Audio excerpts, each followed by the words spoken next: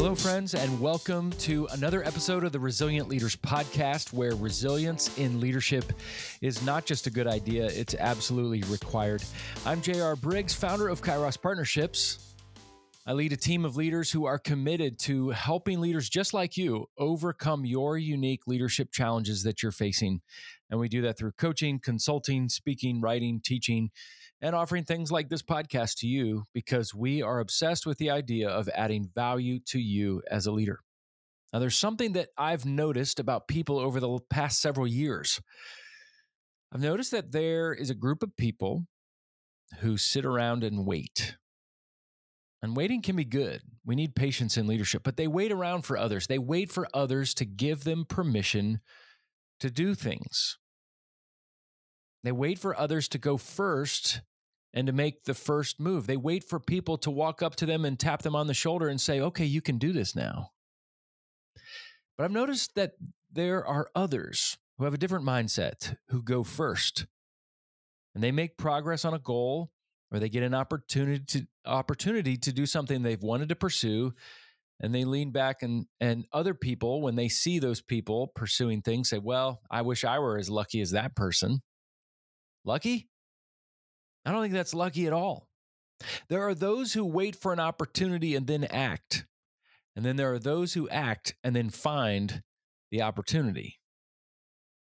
And that's what I want to talk about today. I want to talk about making bold proposals. This is important to me. I'm going to tell you a story. In the fall of 1999, as a junior in college, I spent the semester studying abroad in Jerusalem. It was an unbelievably marking experience for me in my life, yes, spiritually, but also my mindset and my approach to life was shaped through one particular experience that I had. In November of 1999, our class was on a 4-day field trip around northern Israel and on the Sea of Galilee. I'd always wanted to go fishing on the Sea of Galilee, and now here I was with my class driving around in a bus, touring and looking at things that we studied. We stopped at various towns along the lake.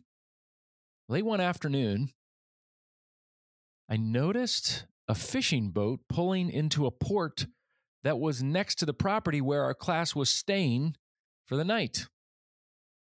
There's a fisherman, I thought. I've always wanted to go fishing. I wonder if I could ask him if I can join him for a day on the water. No, I thought. Why do I even ask? He's doing a job. I'm a stranger. And he'd probably think I was just in the way. Why would he say yes to me? And then a thought struck me that has stayed with me my entire life since. In that moment where I saw that fisherman and his crew unloading from the day of work, I asked myself two questions. Number one, what's the worst that he can say to my request? Well, the answer, of course, is he could say no. And the second question I asked myself is, can I handle him saying no to my request? And I found myself in that moment saying, yeah, I can handle a no if he says no. What's the worst he can say? No. Can I handle a no? Yes. Okay, then, I said to myself, I will ask. So I walked across. I said, excuse me, sir, are you the captain? And in his thick Jewish accent, he said, yes.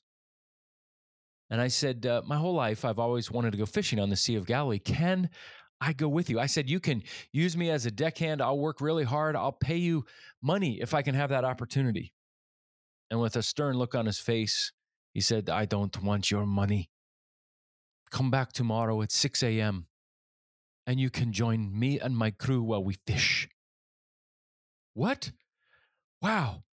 So the next day, I had an unbelievable opportunity to go fishing. I worked hard and I loved every moment of it. Getting to learn about fishing, it was a dream come true. When I got back that night, my classmates were amazed. How in the world did you do that? I've always wanted to do that. How did this happen? And I said, I just asked.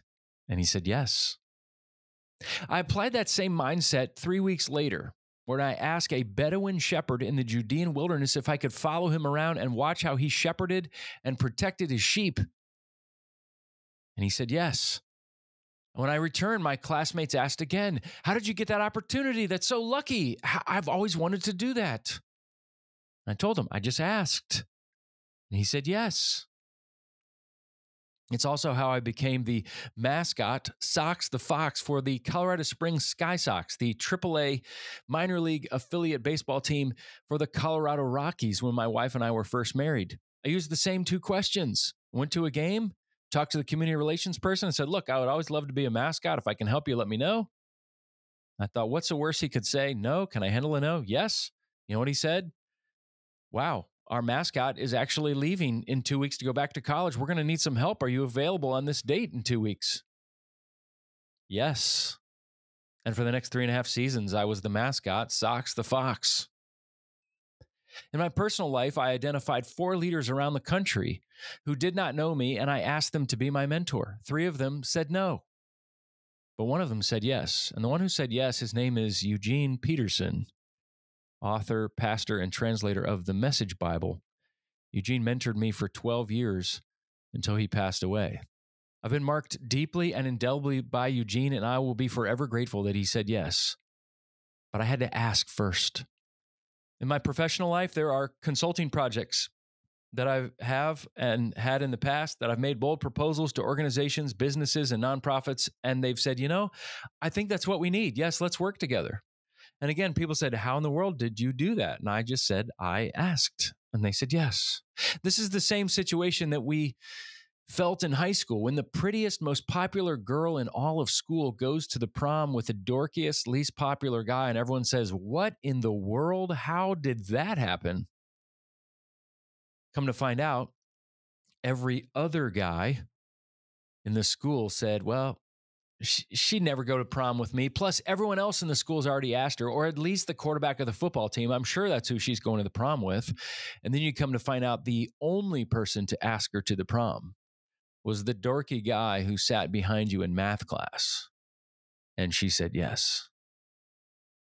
Before I give the false impression that just making asks makes all your wishes come true, let's talk about the reality of this and the inner work a leader needs to do to engage in making bold proposals.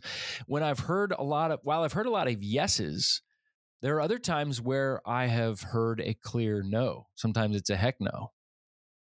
I applied to speak at a national leadership conference a few months ago. Long interview process and was denied. It stung. Last year, I applied to speak at another TEDx event that I was rejected at several years ago, and I was denied again. 2 weeks ago, this is real fresh for me. 2 weeks ago, I made a significant ask. I really put myself out there with a bold proposal in my writing life, and it was vulnerable. It took me about 3 weeks just to draw up the courage to be able to make this ask about a potential book. And last week, I got a rejection notice. Nope, we're going to pass. And it really took the wind out of my sails for about 3 days. Ouch. In fact, I have to admit, it still stings a little bit. And yet somehow, despite the rejection, I feel a sense of satisfaction that I did my part. I did not say someone else's no for them. I let them say it. My job was simply to ask. I call this jiggling on the doorknob. Just jiggle on doorknobs to see if they are unlocked. And if the doorknob is locked, don't break it down. Try to pick the lock. Don't do it. But don't assume it's locked either. We've got to be able to have the courage to walk across the room and to jiggle the doorknob to see if it's unlocked. Growing up, my brother, we'd go on vacation and he'd come back with $20 of change. He's probably 8, 9 years old. And we said, how in the world do you do this? Every vending machine that he would see when we were down in Myrtle Beach, South Carolina, he would run up and put his finger in the slot. And you know what? Oftentimes he'd find coins, quarters, dollars. Why? Because everyone else assumes that there's no change in the change slot. And Alan would always run up and find all these extra coins and bills laying around. There are also times where I use the two questions. What's the worst they can say? No? Can I handle a no? And you know what? There's some times where the answer is no. I can't handle a no. Not right now. It may be that I'm too vulnerable or I haven't had enough courage to ask. And so I don't. I wait until the courage grows in me, or I can talk myself into it, or to say, you know what? I'm not going to take that risk. So leaders, I want to encourage you today, don't wait for other people to act. You go first. You make the bold proposals. Don't assume someone else's no. Will you strike out on sometimes? Yes. Will you hear a no? Yes. Will it sting? You bet. But you make bold proposals enough and you will find yourself in rooms that you wouldn't normally be in. You'll find yourself in situations you didn't even imagine a year ago. And you'll find yourself with people you didn't anticipate having the opportunity to connect with. So, leader, make some bold proposals. Take initiative. Jiggle on some doorknobs and see if they're unlocked. You don't need other people to come over and tap you on the shoulder and give you permission to ask. You have the permission. I'm giving you the permission and you can do it.